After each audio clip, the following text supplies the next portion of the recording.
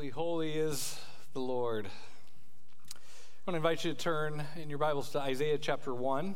We're going to be continuing our study of this marvelous book, and we left off last time with the great invitation in chapter 1, verses 18 through 20. And so we're going to be this morning in Isaiah chapter 1, verses 21 through 31. Isaiah chapter 1, verses 21 through 31. Now, when you get to Isaiah 1, I want you to we're going to, just to pick up the context from last week, I want to begin again in verse 18 and just remind ourselves of the incredible promise that is given there. Isaiah chapter 1, verse 18. Come now and let us reason together, says the Lord. Though your sins are as scarlet, they will be as white as snow. Though they are red like crimson, they will be like wool. If you consent and obey, you will eat the best of the land. But if you refuse and rebel, you will be devoured by the sword. Truly, the mouth of the Lord has spoken. I just want to begin where we left off last time by pausing to ponder how magnificent it is that the Lord says in verse 18 that though your sins are as scarlet, and that's a reference back to verse 15 where it says your hands are covered with blood. Though your sins are as scarlet, they will be as white as snow. Though they are red like crimson, they will be like wool. This is a description of full and complete forgiveness. And that is good news. That's gospel. And the book of Isaiah is going to reveal the gospel of Jesus Christ to us prophetically. Over 700 years before the birth of Christ, Isaiah prophesied of his virgin birth, that Messiah would be God incarnate, that he would die as a substitute for sins, that he would be pierced for our transgressions and bruised for our iniquities. And he prophesies that the Messiah will rule and reign forever. So Isaiah is a gospel book. It's a book of truly good news. Though your sins are as scarlet, they will be as white as snow.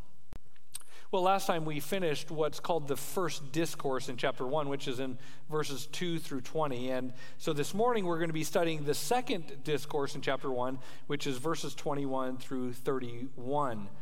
And if you weren't here for it, I want to just briefly remind you of why it is clear that chapter 1 is divided into two different sections or two different discourses or two different parts, however you want to call it.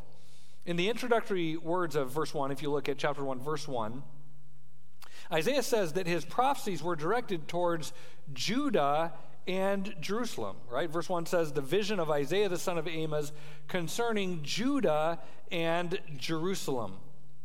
That phrase, Judah and Jerusalem, is not only an indication of who his original audience was, it's an outline of chapter 1, indicating that there will be two discourses or two different parts.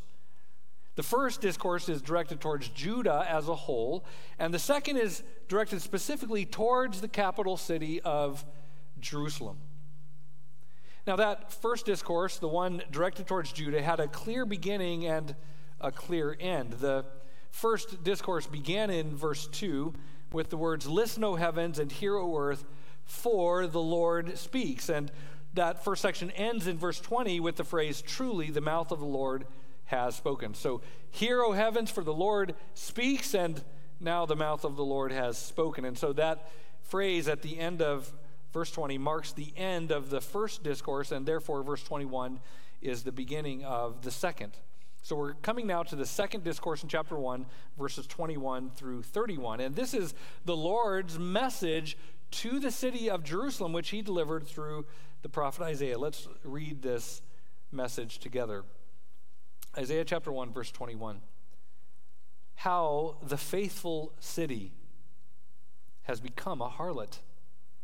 She who was full of justice. Righteousness once lodged in her, but now murderers. Your silver has become dross. your drink diluted with water. Your rulers are rebels and companions of thieves. Everyone loves a bribe and chases after rewards. They do not defend the orphan, nor does the widow's plea come before them. Therefore, the Lord God of hosts, the mighty one of Israel, declares, I will be relieved of my adversaries and avenge myself on my foes. I will also turn my hand against you and will smelt away your dross as with lye and will remove all your alloy. Then I will restore your judges as at the first, and your counselors as at the beginning. After that, you will be called the city of righteousness, a faithful city. Zion will be redeemed with justice, and her repentant ones with righteousness. But transgressors and sinners will be crushed together, and those who forsake the Lord will come to an end. Surely you will be ashamed of the oaks which you have desired, and you will be embarrassed at the gardens which you have chosen. I'm going to pause briefly here at verse 29 just to explain what he's talking about with oaks and gardens. These are references to pagan ritual worship, which was associated with sacred oaks and fertility gardens, and all sorts of demonic rituals and immorality would take place in these locations. And he's saying you'll be ashamed and embarrassed by what you did in these pagan rituals. And then in verse 30 he's going to say, and it's all going to wither away. He says, for you will be like an oak whose leaf fades away, or as a garden that has no water. Verse 31, the strong man will become tinder, his work also a spark. Thus they shall both burn together, and there will be none to quench. This is the word of the Lord to the city of Jerusalem in the days of Isaiah. Now, as we begin, I want you to notice that the second discourse is itself divided into two sections. Remember, the first discourse had 3 sections.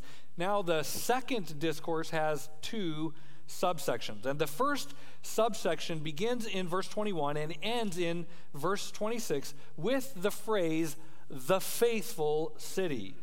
Look at verse 21, how the faithful city has become a harlot. And verse 26, after that you will be called the city of righteousness, a faithful city. So that phrase, faithful city, begins and ends the first subsection here of this passage. And if you weren't here several weeks ago when I went over the general structure of chapter 1, I want to remind you of what I shared back then, which is that in this section, verses 21 through 26, there is what the Old Testament scholar Alec Moyer points out is a chiastic structure. And that structure actually helps us to understand what the main point is. This is a literary device that would be used by Old Testament writers to point out the main idea. And the main idea is the central thought of this chiastic structure. So if you notice, I've put it in front of you. Notice how verse 21 and the end of verse 26 correspond together. Those are the ones I've marked in blue. The collapse of the faithful city in verse 21 is then contrasted with the restoration of the faithful city in verse 26. Then look at the reds. Justice replaced by murder in verse 21, and then justice restored in true judges, verse 26. And then look at the greens. Values were turned to dross, verse 22, and then that dross is purged in verse 25. And that leads us then to the central thought, which is in verses 23 and 24, marked there in yellow, in which the corrupt rulers of Jerusalem are contrasted with God, who is the divine sovereign. And that central thought in verses 23 and 24, that central contrast between the corrupt rulers and the righteous ruler, the ruler of all rulers, is the central thought in this section. God is asserting his authority over the rulers of Jerusalem. He is saying that he is the Lord of lords, that he is the king over kings, that he is the ruler over rulers, and that these earthly rulers are accountable to him and they will be judged by him. They may be earthly rulers who have human subjects who are accountable to them, but they themselves are subjects. They are subjects to the higher king. He is the King of Kings. Notice what he says about himself in verse 24. Therefore, the Lord, God of hosts, the mighty one, declares. This phrase, God of hosts, is a reference to the heavenly armies, to those angelic hosts that Jesus was referring to when he stood before Pilate and he was explaining, look, no one takes my life from me. I'm willingly laying it down. He said, because at this very moment, the legions of heaven, the angelic armies, stand ready for my command. And if I give them the order, they will come. But I'm not giving that order. I am instead laying down my life to save sinners from sin. God here is asserting that he is the God of hosts. He is the commander of the heavenly armies. And he is the mighty one of Israel. He is asserting his dominion, his absolute authority over these earthly rulers. They answer to him. So that is the main point of that first subsection. The absolute sovereignty of God over all human authorities. The second subsection then begins in verse 27 and goes to the end of the chapter in verse 31. And in the second subsection, there is a contrast which is really driven home, and it is the contrast between the redemption of the repentant and the judgment of the unrepentant. Look at verses 27 through 28. Zion will be redeemed with justice, and her repentant ones with righteousness. But transgressors and sinners will be crushed together, and those who forsake the Lord will come to an end.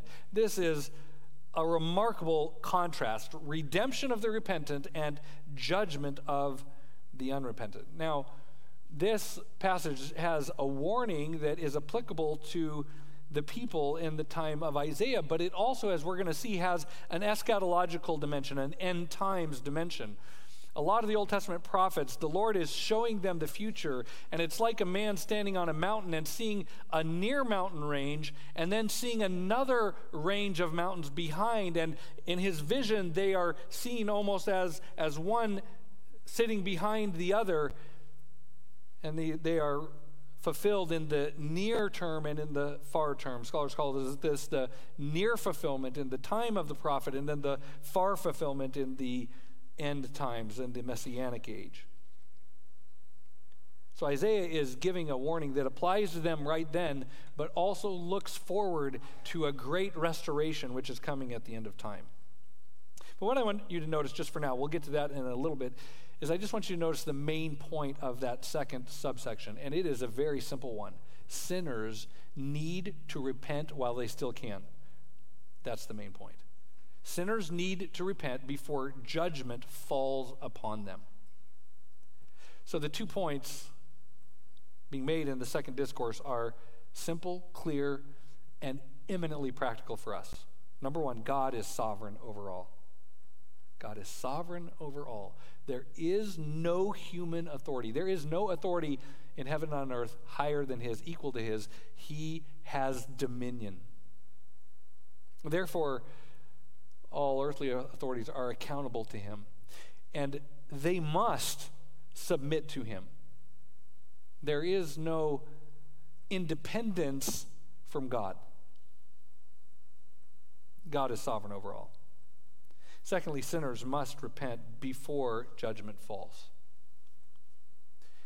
And you don't know, and I don't know, when judgment will fall. So the New Testament says, today is the day of salvation. While you hear his voice, don't harden your heart. Repent and believe the good news that though your sins are as scarlet, they will be white as snow if you'll just come to Christ in repentant faith. Well, I want you to keep those 2 main points in mind, but now I want to turn your attention to the primary audience of this message, which is the city of Jerusalem. Verse 1, the vision of Isaiah, the son of Amos, concerning Judah and Jerusalem, which he saw during the reigns of Uzziah, Jotham, Ahaz, and Hezekiah, kings of Judah. This is a message to real people in a real city at a real time and place. And I want to talk about Jerusalem. Verse 27 says, Zion will be redeemed with justice. This is an entire portion or passage of Scripture devoted to a city, a particular city. And you can search the pages of Scripture, you'll find nothing written about Kalamazoo, nothing written about New York or any of the other large cities of the world. What you'll find is a lot written about this one city, the city of Jerusalem. And I've entitled this message, The Holy City Was, Is Not, But Will Be. And I've entitled it that way because that's our outline. Was, is not, but will be. According to Isaiah chapter 1, verse 21, Jerusalem was a holy city. It begins in verse 21 by saying, how the faithful city.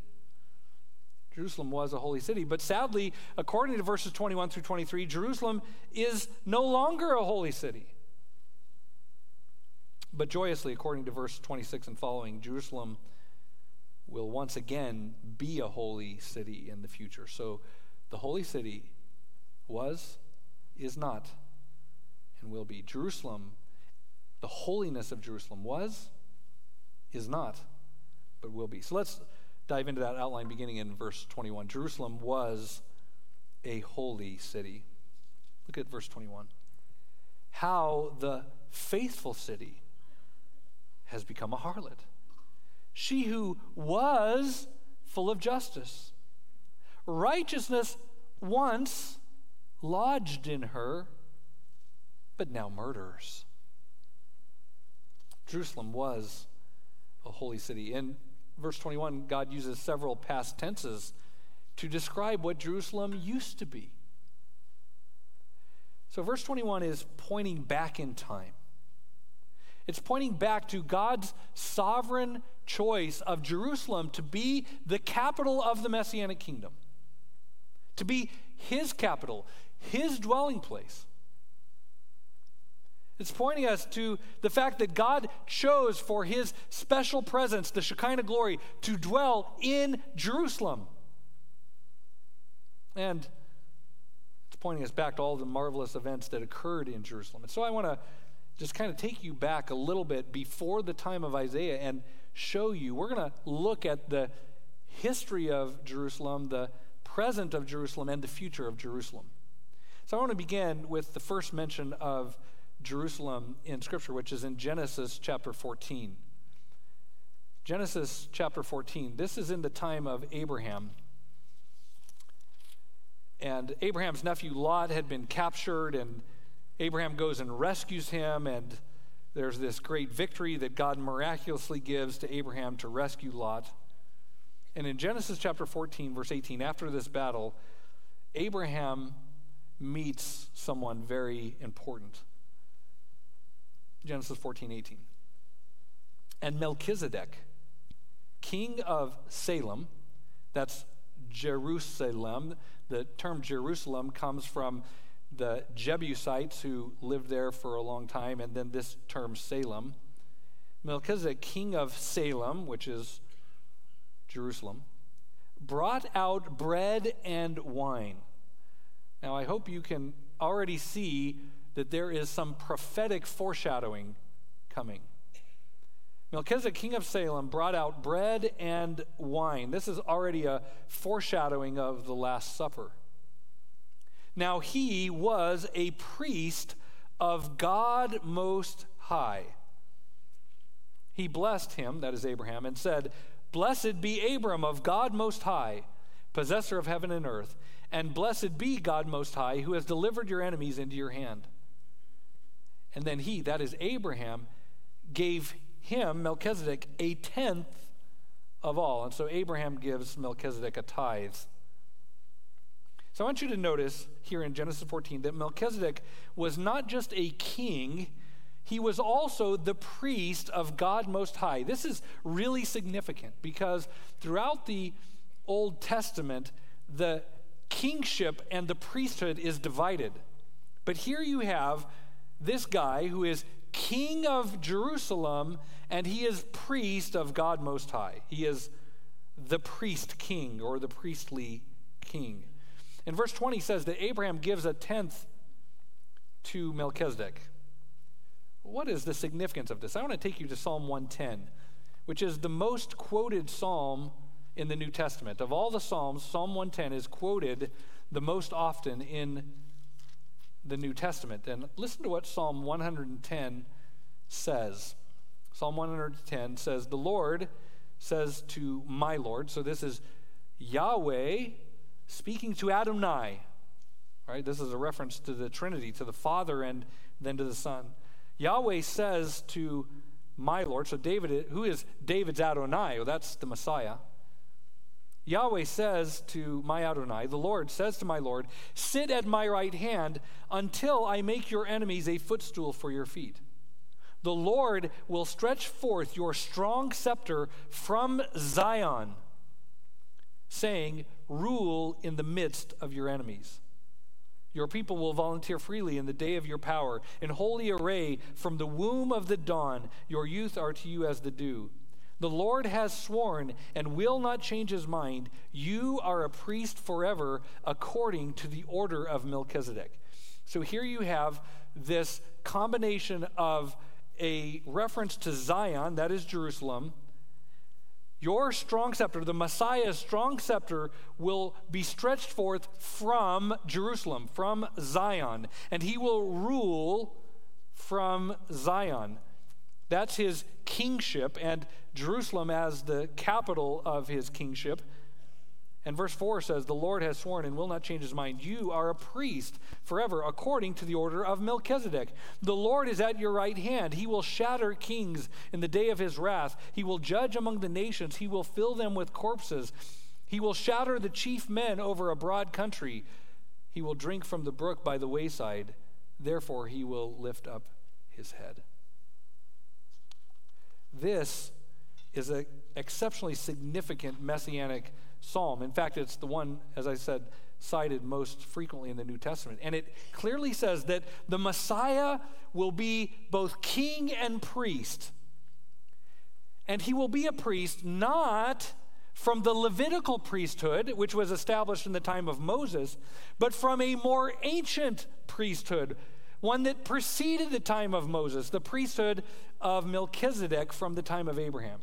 He will not be a Levitical priest from the time of Moses. He will be from a more ancient order of priests, the priesthood of Melchizedek, from the time, not of Moses, but of Abraham. So he will be a priest according to the Abrahamic covenant, not the Mosaic law. The book of Hebrews is going to explain this to us. So turn to Hebrews chapter 5. And Hebrews chapters 5 through 7 have a lot to say about this. I encourage you to study it on your own. We're going to read just selections just to get kind of the main idea. But in Hebrews chapter 4, the writer of Hebrews has been telling the people that we have a great high priest who has passed through the heavens, Jesus Christ, the Son of God. That's chapter 4, verse 14. And because we have this great high priest, Jesus, the Son of God, chapter 4, verse 16 says, "Therefore let us draw near with confidence to the throne of grace so that we may receive mercy and find grace to help in the time of need." This priest has passed through the heaven. This priest has a throne, and you can come boldly to his throne. Why is that? Well, look at Hebrews 5, verse 5.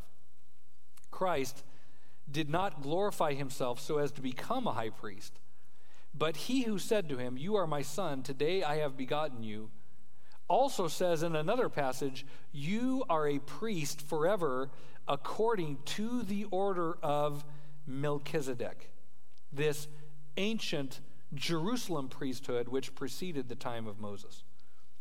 Look over to chapter 6, verse 13. When God made the promise to Abraham, since he could swear by no one greater, he swore by himself, saying, "I will surely bless you, and I will surely multiply you." And so, having patiently waited, he obtained the promise. For men swear by one greater than themselves, and with them an oath is given as confirmation to end every dispute. In the same way, God, desiring even more to show the heirs of the promise the unchangeableness of his purpose, interposed with an oath, so that by two unchangeable things in which it is impossible for God to lie, we who have taken refuge would have strong encouragement to take hold of the hope set before us. This hope we have as an anchor of the soul, a hope both sure and steadfast, and one which enters within the veil. By the way, that's what we sang, isn't it? In every high and stormy gale, my anchor holds within the veil. That's referring to an anchor that extends into the Holy of Holies and secures us there to the mercy seat of God. Well, what is that anchor that goes within the veil? Verse 20 says, this is where Jesus has entered as a forerunner for us, having become a high priest forever according to the order of Melchizedek. Again, this ancient order of priests which preceded the Levitical priesthood. And chapter 7 draws out the implications of that. Chapter 7, verse 11. Now, if perfection was through the Levitical priesthood, for on the basis of it the people received the law, what further need was there for another priest to arise according to the order of Melchizedek, and not be designated according to the order of Aaron? For when the priesthood is changed, of necessity there takes place a change of law also. For the one concerning whom these things are spoken belongs to another tribe, from which no one has officiated at the altar. For it is evident that our Lord was descended from Judah, a tribe with reference to which Moses spoke nothing concerning priests. And this is clearer still if another priest arises according to the likeness of Melchizedek, who has become such not on the basis of a law of physical requirement, but according to the power of an indestructible life. For it is attested of him, you are a priest forever according to the order of Melchizedek. Why are you not under the Mosaic law? Why? Because a great high priest has come, not according to the Levitical priesthood and therefore the Mosaic law, but according to a priesthood which preceded it, the order of Melchizedek, and therefore you are under a new law, the law of Christ. Look again at what Hebrews 7 verse 12 says. For when the priesthood is changed, of necessity there takes place a change of law also. You know, there's a fairly growing movement now where Christians, Gentile Christians, are saying we have to obey the Mosaic law. Oh, dear friends, your high priest is not a Levitical priest. He's not from the tribe of Levi. He is from the tribe of Judah, and he belongs to a different priesthood, the priesthood of Melchizedek, one which preceded the Levitical priesthood and endures past it.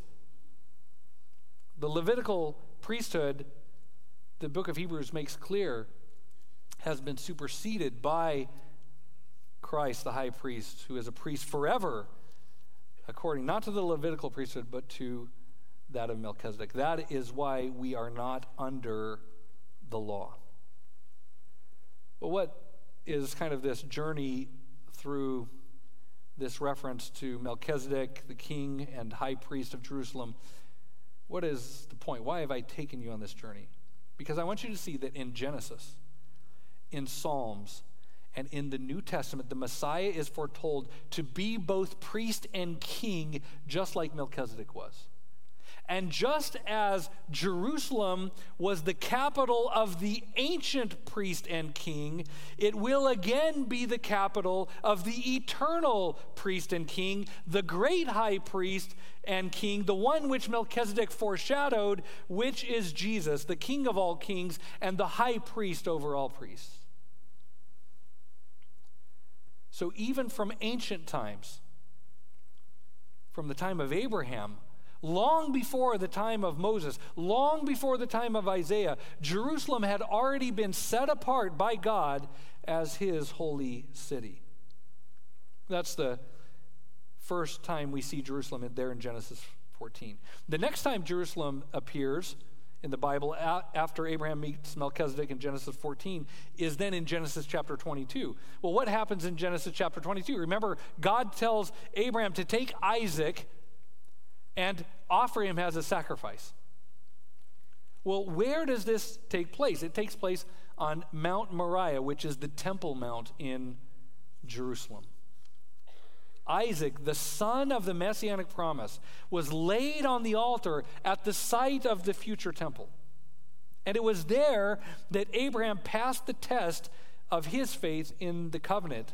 The book of Hebrews comments on this as well in Hebrews chapter 11, verses 17 through 19, saying, "By faith Abraham, when he was tested, offered up Isaac, and he who had received the promises was offering up his only begotten son. It was he to whom it was said, 'In Isaac your descendants shall be called.' He considered that God is able to raise people even from the dead, from which he also received him back as a type."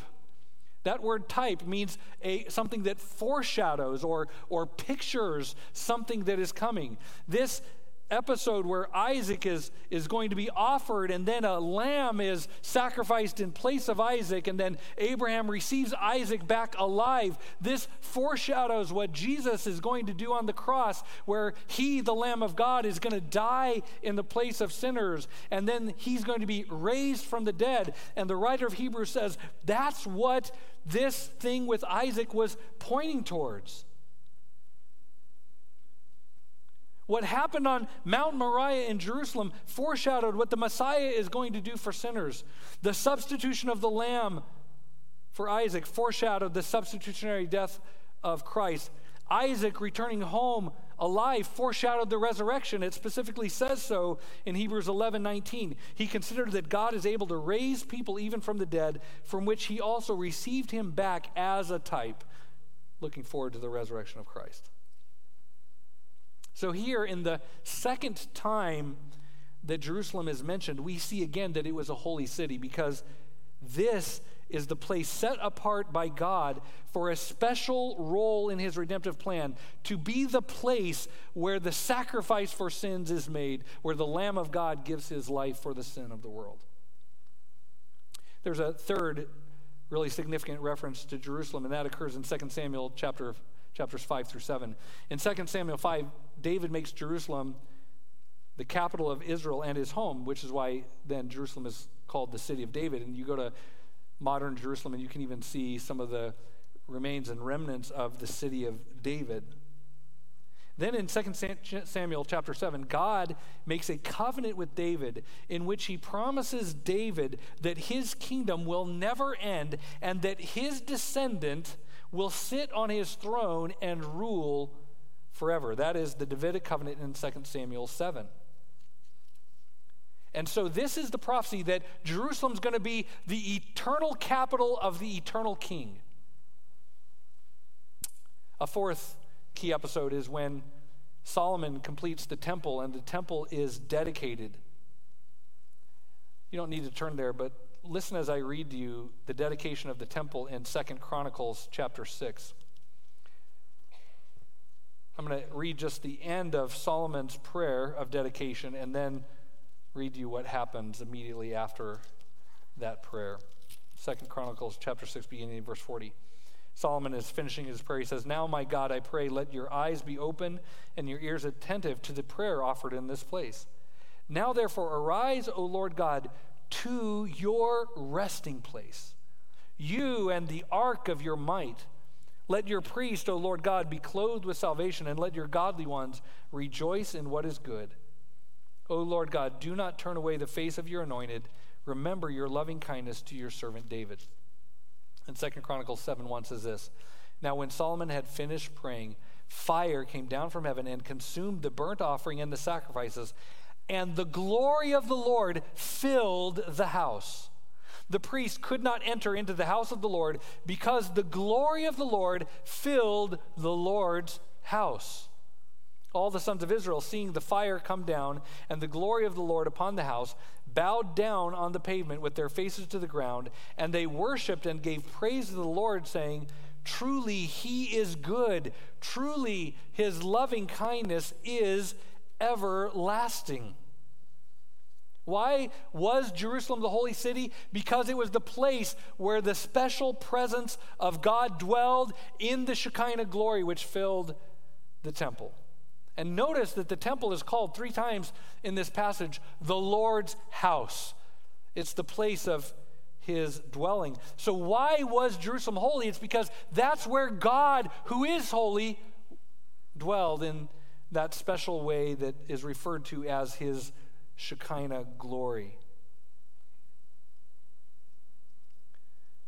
Last passage I want to take you to is in Psalm 2, in which God says, I have installed my king on my holy mountain.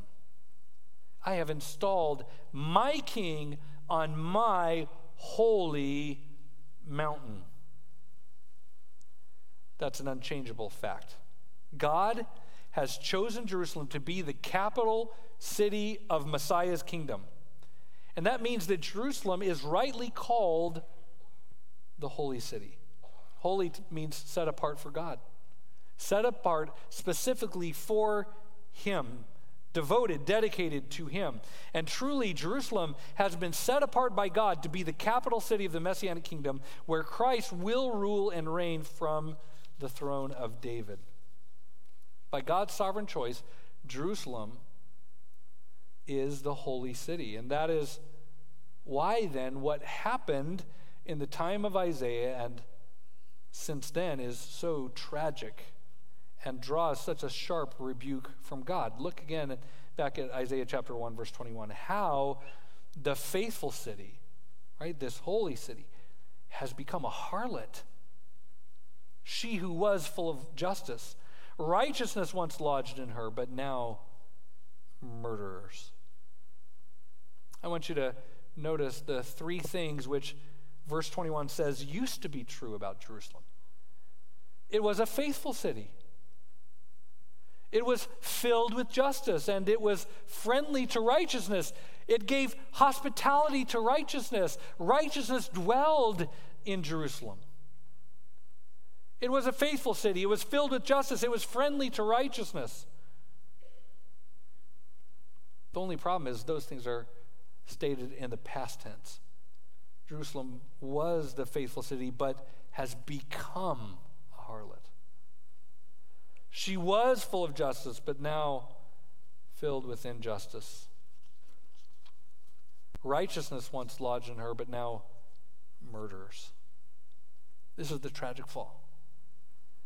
But let's pause for a moment and remember what Jerusalem was. It was faithful, filled, and friendly to righteousness. Faithful to the Lord, filled with justice, friendly to the righteous. But now something terrible had happened. Jerusalem has fallen. Jerusalem was a holy city, but now Jerusalem is not a holy city. Listen to the description of what Jerusalem has become in the time of Isaiah. How the faithful city has become a harlot, she who was full of justice. Righteousness once lodged in her, but now murderers. Your silver has become dross, your drink diluted with water. Your rulers are rebels and companions of thieves. Everyone loves a bribe, chases after rewards. They do not defend the orphan, nor does the widow's plea come before them. They gave sanctuary to murderers and allowed the oppression of the orphans and the widows. It's no longer a holy city. In the divine courtroom, remember, God has called heaven and earth as witnesses. In the divine courtroom, God confronts Jerusalem for their rejection of him, their rejection of his law, and their indecency towards the weak and the helpless. They had been a faithful city, now they're a harlot. They'd been filled with justice, now they're filled with all sorts of injustices. The rulers are taking bribes. They're allowing murderers to have lodging in the city, and those murderers are oppressing orphans and widows, and the pleas of the widows fall on deaf ears. Righteousness had lodged there, but now murderers and rebels. Jerusalem was a faithful city, but now has become a harlot. Like a wife unfaithful to her husband, Jerusalem has been unfaithful to God. There was spiritual, legal, and moral decline in Jerusalem, and that decline continued after the time of Isaiah. He calls them to repent here in the time of Isaiah, and they do not. And it continues to decline for another 100 years until we get to the time of Ezekiel. And in the time of the prophet Ezekiel, about 100 years after the time of Isaiah, one of the saddest things ever recorded in Scripture occurs in Jerusalem. The Lord shows Ezekiel what's happening inside the temple. And inside the temple are idols. And inside the temple is wickedness. And there's all of these horrible things going on in the courtyard of the temple and throughout the city. And God says, look what they have done to my holy city. Can I continue to dwell there with this wickedness all around? And God shows Ezekiel something tragic. The Shekinah glory departs the temple, but pauses at the threshold of the temple. While God exhorts the people to repent, they do not. And so the Shekinah glory goes to the eastern gate of Jerusalem and pauses there while God exhorts the people to repent, and they do not. And so the Shekinah glory goes to the Mount of Olives while God implores the people to repent, and they do not. And the last thing Ezekiel sees is the Shekinah glory ascending to heaven and vanishing. The glory has departed from Jerusalem. And once God, who is holy, once his special presence in the Shekinah glory departs, Jerusalem from that point can no longer be called the holy city. It was the faithful city, but now it is not. By the way, this is why the Roman Catholic crusades of the Middle Ages were so theologically misguided, much less morally misguided. They thought that somehow by capturing this city, they were going to do God a big favor.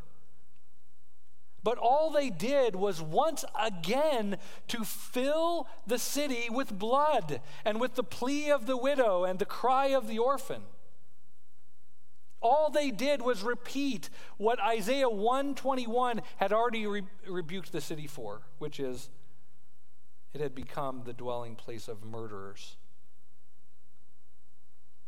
The Crusaders became murderers in the streets of Jerusalem, and they dwelled there, those murderers.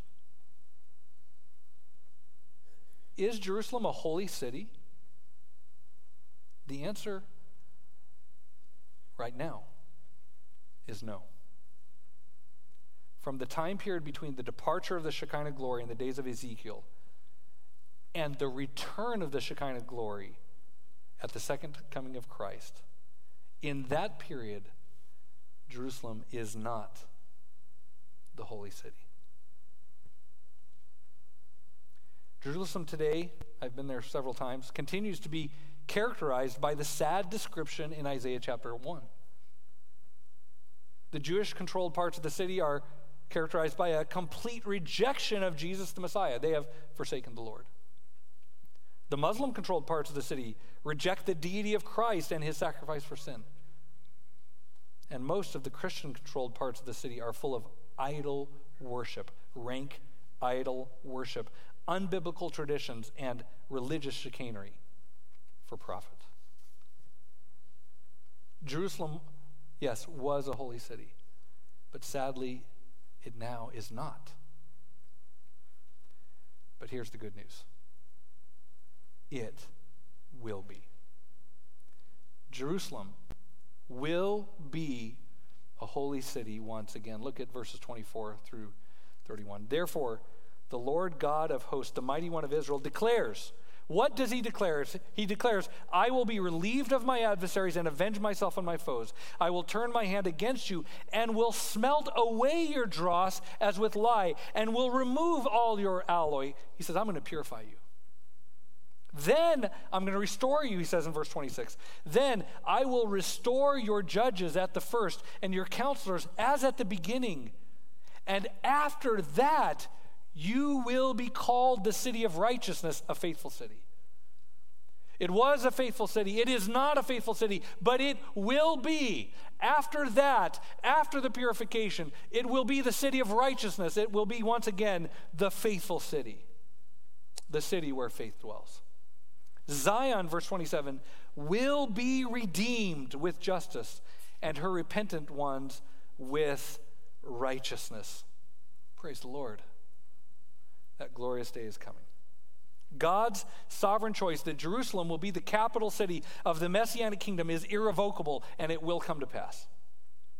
And in this passage, God asserts that he will restore the holiness of Jerusalem. He declares it, and he will do it. Well, what will it take to restore Jerusalem? To make it once again the holy city. Verses 24 through 26, there's three things that God is going to do to restore Jerusalem. First of all, in verse 24, God will defeat his enemies. In verse 25, he will purify the city. And in verse 26, he will reestablish righteous leadership. How will he reestablish righteous leadership? Because the king is going to come to his capital and set things right. These are the three steps of restoration for Jerusalem: judgment, purification, and reestablishment. And God promises to do that. The glorious prophecy in verses 26 through 27 will be fulfilled. He says, after that, right, after judgment, purification, and reestablishment, after that, you will be called the city of righteousness, a faithful city. Zion will be redeemed with justice, and her repentant ones with righteousness. Jerusalem was a holy city, is not a holy city, but will be the holy city one day.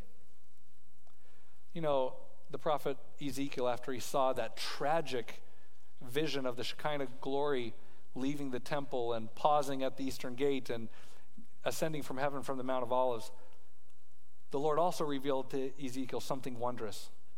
That there's going to come a day in which the Shekinah glory will return. The Shekinah glory will come to the Mount of Olives, into the city via the eastern gate, to the Temple Mount, and the Shekinah glory will once again dwell on Mount Moriah, the Temple Mount. And the New Testament reveals how Jesus is going to fulfill that prophecy given to Ezekiel. He will descend from heaven upon the Mount of Olives. He will triumphantly enter through the eastern gate into Jerusalem. He will ascend to the Temple Mount, and from there he will judge the unrighteous. He will purify the city, and he will reestablish righteous governance, not only of the city, the capital, but of the whole world.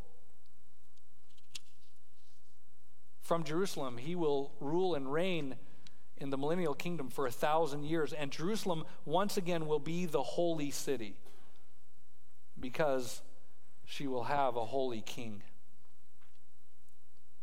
After the 1,000 years, after Satan's final rebellion and the beginning of the eternal state, the heavens and the earth will be recreated, and the new Jerusalem will descend from heaven and be the eternal capital of the eternal kingdom. I want to close with Revelation chapter 21.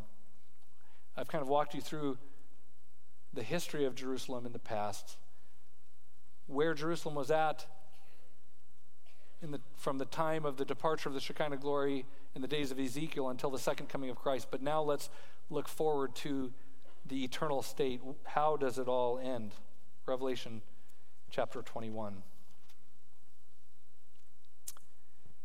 Then I saw a new heaven and new earth. For the first heaven and the first earth passed away, and there is no longer any sea. And I saw the holy city, New Jerusalem, coming down out of heaven from God, made ready as a bride adorned for her husband. You see, the city that was faithful but became a harlot will someday be the bride adorned for her husband. New Jerusalem coming down out of heaven.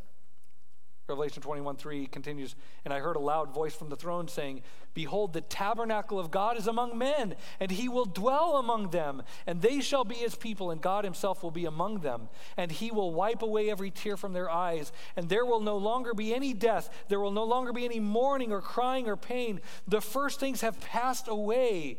And he who sits on the throne said, "Behold, I am making all things new."